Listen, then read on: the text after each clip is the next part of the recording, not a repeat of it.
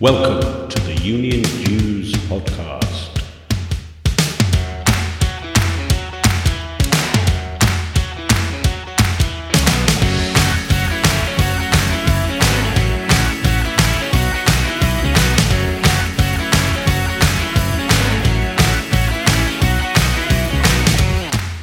The UK's only all things union show, produced for your downloadable digital delight and appreciation.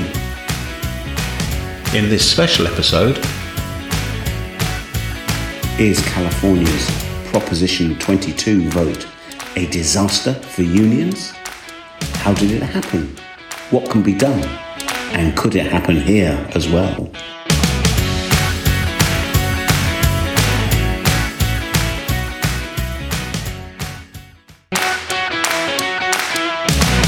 hello and welcome to this special episode of Union Jews, the UK's only all things union podcast and a member of the Labour Radio Podcast Network.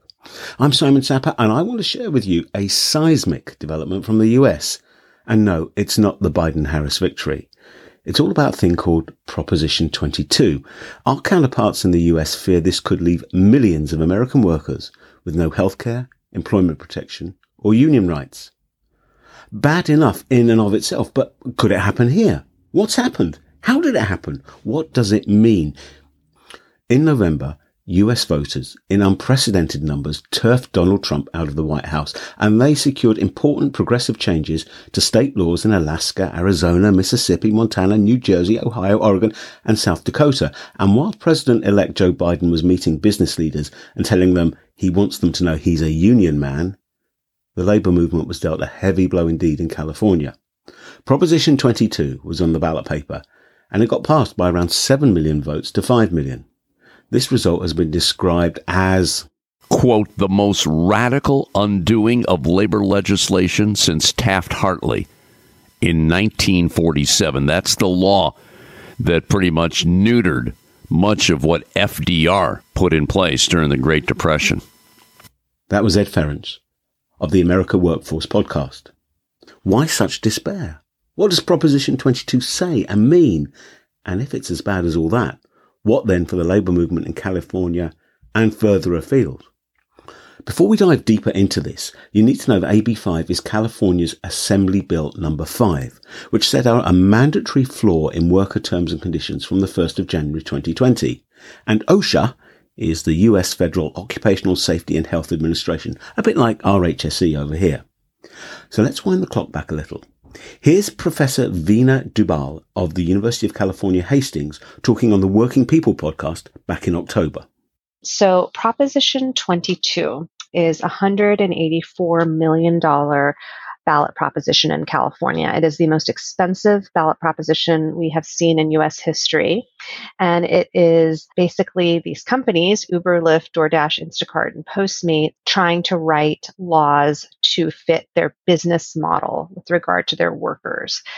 I think that it is the most dangerous labor law that I have seen in my lifetime. And what it does is it takes the status of these workers, they are employees under California law, takes their status as employees away and makes it so that they are permanently not employees. They're permanently a third category of worker that doesn't have the same sort of real independence that a business person would have, that an independent contractor would have in setting their own fares and not being told how to behave on the job and deciding when and where to go to develop a clientele. They wouldn't have any of those freedoms, and they simultaneously would not have any of the freedoms that employees have, including the right to a minimum wage, to overtime compensation, to unionize, the right to get workers' compensation if you're injured in what is, according to OSHA, one of the most dangerous jobs in the country, or the right to unemployment insurance if you've been laid off through no fault of your own. They don't have any of these employment protections if this proposition passes. And what's sort of really scary to me is that it would be a permanent situation. So the proposition has been written in such a way that if there were any sort of laws that were written in relationship to work and this economy, that the California legislature would have to pass those laws by a 7/8 majority, which essentially locks us in work-wise to the company's rules. In fact, with regard to wages, for me, this is probably one of the most, if not the most troubling parts of the proposition. Workers would only be paid for the time that they spend after they've been assigned a fare. And for most workers, the time they spend without a fare in their car, without having been assigned a fare, is a significant amount of time. So in the pandemic, that would mean that they are not being paid for something like 60 to 80% of the time they spend laboring. So what this takes us to is a legalized world of piecework in the service economy. And the proposition has been written in such a way as to leave open the possibility that other companies, particularly in the delivery sector, could pop up, be delivery network companies, and have these same very, very loose rules to abide by with regard to their workers. And so it essentially creates a third category, substandard category of worker in California. This is for a majority immigrant and people of color workforce. And the reality is, and they know this, the companies know this is why they've spent so much money on this initiative. The reality is that if this passes in California, it will pass in states across the country and maybe even extend beyond the U.S., beyond our borders, and dismantle labor protections elsewhere. The importance of this battle to business was underscored by some desperate acts. But many argue that this should have come as no surprise.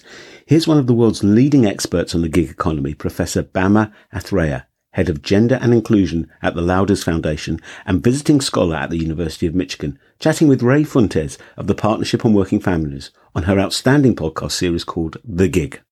I've got to say, the stories get more and more crazy about the tactics that the gig companies are using to fight back. Yeah. So I did want to ask you a little bit about that. And then, I'm just confused about whether they're even allowed to do some of the stuff that they're doing.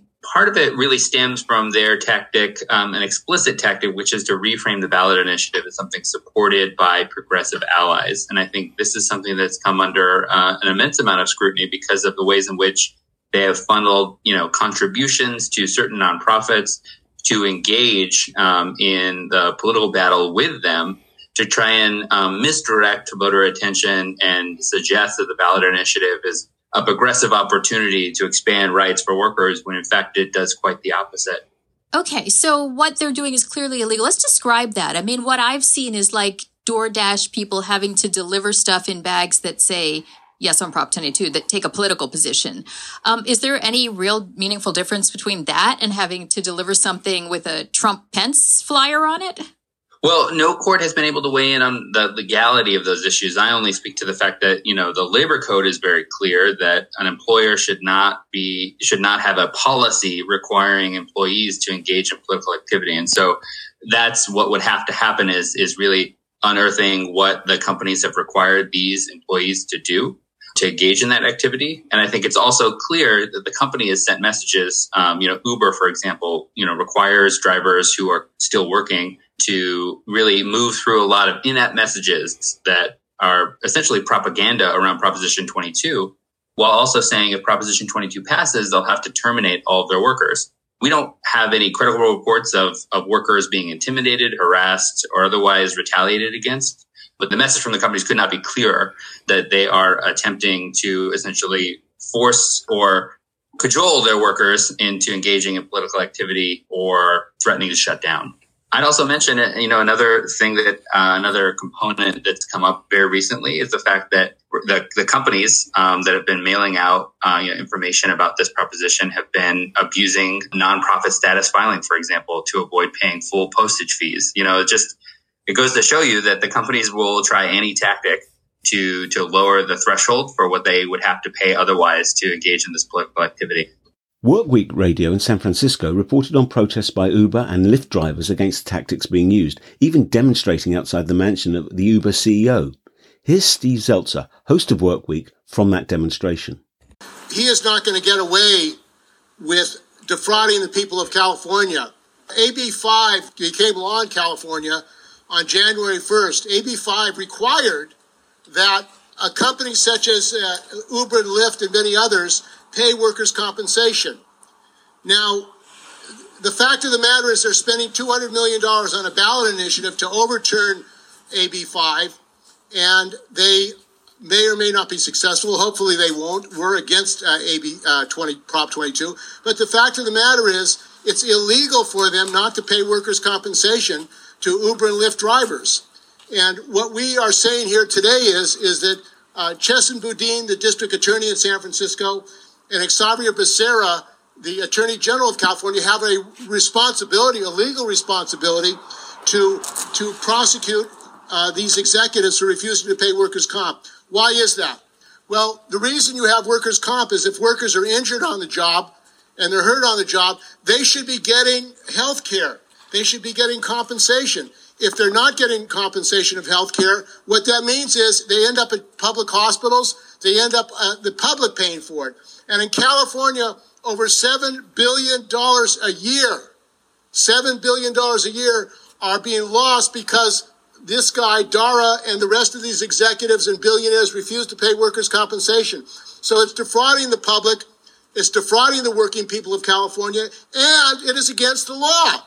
Well, as you can imagine, warning bells were ringing loudly now, and not just in California. Here's Ed Ferenc, host of the American Workforce podcast again, making it clear exactly what was at stake. Bottom line is this.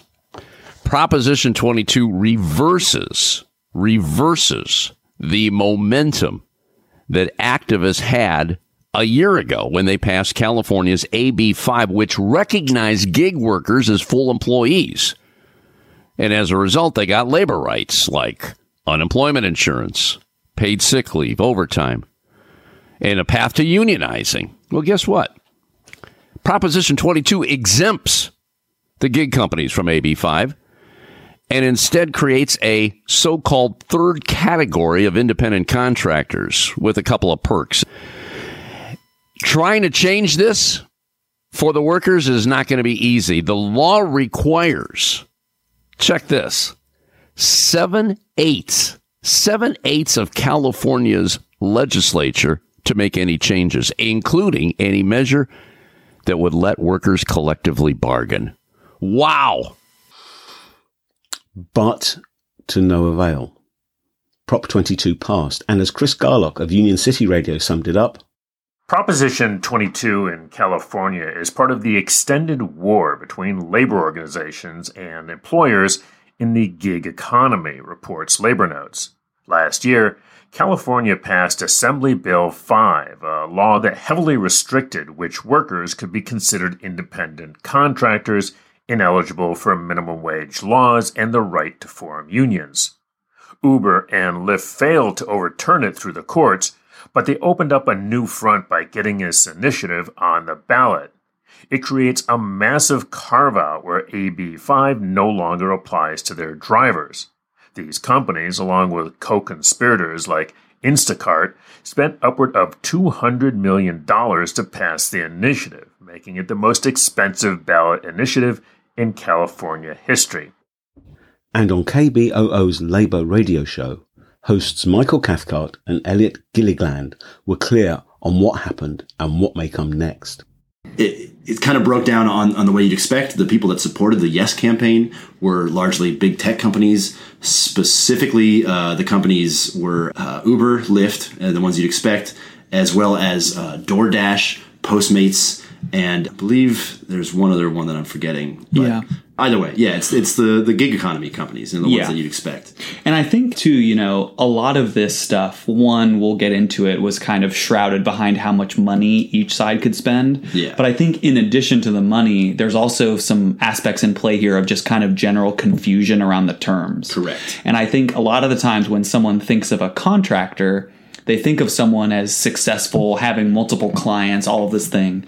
But I think it's, in a lot of cases, for a gig worker, that kind of description doesn't always necessarily fit. Perhaps the Washington Post was listening to that KBOO show. For the very next day, they printed a report by Fez Siddiqui and Natasha Tiku on voter disenchantment with Uber and Lyft's activities, which seemed to bear this out. Uber, Lyft and so on were arguing in bad faith. That's the key message of many quoted in the Washington Post article, and an excellent piece in The Nation by Wilfred Chan suggests that they were and are. For example, argues Chan, whilst the companies argued that Prop 22 would be good for delivery drivers, the Barclay Labour Centre estimated that it would also push the hourly pay rate down to as low as $5.64. Crazily low. Can or will this voter disenchantment turn to anger or action? I spoke to Steve Zeltzer from Workweek San Francisco and asked him if, with hindsight, there was anything that could have been done differently in the run-up to the ballot. Well, of course, as a result of them spending over $200 million there, they propagandized the working class that this was going to benefit workers. They had black workers, Latino workers, and others saying it was going to help them. I think the political problem in the counter campaign, not only that they did not have enough money, only very small amount, $7 million to oppose it, but also they didn't go to the heart of the matter, which was basically this initiative was cost shifting the public costs of workers from the company to the public. The $7 billion, which the state has lost as a result of the fact they're not paying Social Security, workers' comp, disability, is end up paying by the taxpayer. The taxpayer ends up carrying the load. And also, I think the deregulation and the illegality of what they're doing. They didn't really go to the fact that this is part of union busting and part of deregulation of the workforce. One of the other issue is, the general issue is that the reason workers are forced into being gig workers and working for Uber and Lyft is that they can't survive on their wages. So millions of workers can no longer survive, and they're forced into this part-time gig economy. And that needed to be addressed as a general social issue. Why do workers have to get these second, third jobs to survive? And that has to do with the capitalist system, what capitalism is doing to the working class, marginalizing them and basically lowering wages so that workers are in a very weak situation as far as their labor. They're violating the basic labor laws. So even if you have a wage, say in San Francisco, of $15 an hour, the reality is it's not enforced on Uber and Lyft. And the other issue that I felt was problematic is when AB 5 passed, it went into effect on January 1st, it required these companies to pay workers' compensation. And that's a criminal law that you have to pay workers' compensation. And an employer that doesn't pay workers' compensation can be criminally prosecuted. And the District Attorney of San Francisco, the Attorney General of California, refused to criminally prosecute these executives. Was any explanation offered as to why they chose not to act? That's a good question. We tried to even some San Francisco supervisors raised that, said that they should be required to. They wouldn't do it. Maybe that was a political thing. I mean, if they'd arrested the CEO of Uber, that would have created a firestorm. But, actually that could have been used to explain to people why are they getting away with violating the laws when workers who are accused of workers' comp fraud are arrested for violating the law. Again, it would play on the reality of the real political situation. What's going to happen next? What can be done to retrieve the situation? How will workers in this position be able to organize and mobilize to try and resist what seems to be a considerable attack coming down the line? Well, there has to be an education campaign, a general education campaign. And one of the problems is the unions and labor don't have their own labor channel. There's no national labor channel. There's no real ongoing education platform for workers. And we really need that. There is social media, which is important, and there are workers who are using it. So that's one of the things. The other thing is workers still have the power, and these companies are getting away with violating the law. I mean, one of the things about the Democrats in California, California is run by the Democrats. They have a supermajority in the legislature, and they deregulated Uber and Lyft in these companies. They took away local control of Uber and Lyft from the MTA, Metropolitan Transit Authority in San Francisco, and gave it to the state PUC, the Public Utility Commission. And they they don't really enforce the law. So even the laws that we have for example, the number of cars on the road for the environmental reasons, is not enforced. So these companies are able to basically ignore the law and not be held accountable for that. So there has to be a political campaign that the laws have to be enforced against these companies, and they're not above the law. If we roll forward, say, a couple of years, and everything goes well, there is a mobilization of opinion, a political and industrial mobilization. How would you see things being capable of changing over that period of time? Well, I think that right now there's a pandemic. Workers are afraid to go out. Workers, if they can work at home, are doing that. And the frontline workers, large number of Black, Latino workers, are forced to go out and deal with the public healthcare workers.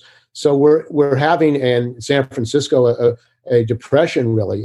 50% of the businesses may go bankrupt in San Francisco, small businesses. The streets are empty. It requires radical changes in our system, which are not right now apparent. And even Biden is not proposing, for example, national health care. This is a major issue for these workers, the gig workers, and healthcare, for example. They don't get healthcare, and they don't have the money to get healthcare. So now I think a campaign for national healthcare and healthcare for all is critical for survival, especially in a pandemic. Now, you need to have hiring of health and safety inspectors so that these laws that they have are enforced. For example, as far as even protection of workers on the job, there are less than 200 OSHA inspectors, health inspectors, for 18 million workers in California. It seems to me that three main questions come from this. First, what can the union movement in the States do to counter this? Second, what can be done to retrieve the situation? And third, to what extent is worker classification, that thing that says only employees can form unions, to what extent is that really at the heart of this? You can see why Prop 22 is viewed so seriously in the US. Arguably, the labour movement seems to have been outmanoeuvred, outspent and outfought. US legislation says only employees can form unions, so designating potentially millions of workers as something else is a real challenge in terms of union organising. But it is a challenge that surely must be met. Prop 22 shows how seductive the language of choice, flexibility, independence can be. The gig economy is not going to collapse anytime soon, and unorganised workers will always have the potential to undercut union negotiated rates. Okay, I hear you say. That's a steep hill to climb. But on this side of the Atlantic, we're in a different place, thank goodness. Well, yeah, to a certain extent we are, but complacency is both unwarranted and, I'd suggest, unsafe. The big difference is in the categorisation of workers. In the UK, we've had a three-way split for some time between employees, self-employed and workers. Employers using web-based platforms to provide their services would typically look to self-employed labour. But as these web-based platforms and the algorithms that accompany them become more sophisticated, more popular and more profitable, using the self-employed became integral to a business model that depended on minimal costs. And as labour is traditionally the largest item on any corporate balance sheet, minimal costs means in practice paying low wages and stripping out the overheads associated with employment, such as paid holidays, sick pay, providing tools and equipment, employers' national insurance and so on. In the UK, three things can be said to have happened as a result. First, we've become addicted to cheap convenience. The whole home delivery boom, which is now seeing firms like Deliveroo and Just Eat competing over the delivery of exceptionally low-value food items, shows how far down this track we have drifted. It's arguably a dangerous habit. I would suggest it just puts petrol on the fire of low-pay gig working. Second, there's a growing appetite for unionisation amongst the workers dependent on these platforms. UK union recognition is not as binary as that in the US, but you do still have to establish a bargaining unit, and employers can spin the formal process out for some time, so new organising models have developed and have gained traction. The only employees can join a union restriction in US law is also incompatible with UK legislation. And third, a variety of employers have stress-tested notions of self-employment to destruction, and groups of workers, backed by their unions, have brought a succession of court cases and established vital precedents, securing key employment rights by arguing that these people are not self-employed, but fall into the worker category. But here's the key point. Union organisation and court cases cannot keep pace with the demands of industry. And a decline in so-called zero-hours contracts seems to have been reversed by the effects of COVID. And what Proposition 22 tells us is that employers like Uber are at best opportunistic. The so-called small print of Prop 22 is the most scary of all. That bit that says you need a 7/8 majority to overturn it. anyone capable of imagining, drafting, and then selling that device is someone to worry about. So despite the apparent finality of the Prop 22 vote, as Steve Zeltzer told us, this story is far from over, either in the US or anywhere else. Now, all the voices you've heard on this podcast, including the one that's speaking now, are drawn from shows that are part of the Labour Radio Podcast Network. You can access everything and more through the portal at labourradionetwork.org. There's a companion blog on the MakesYouThink.com website, and you can join the discussion on this or any of the issues we cover on Union Jews by email. The address is unionjews@makesyourthink.com. You can tweet us at JewsUnion. Please subscribe and do rate us on the podcast platform of your choice. The third series of Union Jews will premiere in January. We already have some great guests confirmed, so watch out for more details of our schedule and be sure to let us know what you want to see us cover. Until next time, my thanks to my fellow podcasters for generously allowing me to sample parts of their shows. Don't forget, you can access them all at labourradionetwork.org. Thank you for allowing us to keep you company. I hope you and yours stay safe and well and have a relaxing, fulfilling festive season. And I look forward to connecting again in the new year. Bye for now.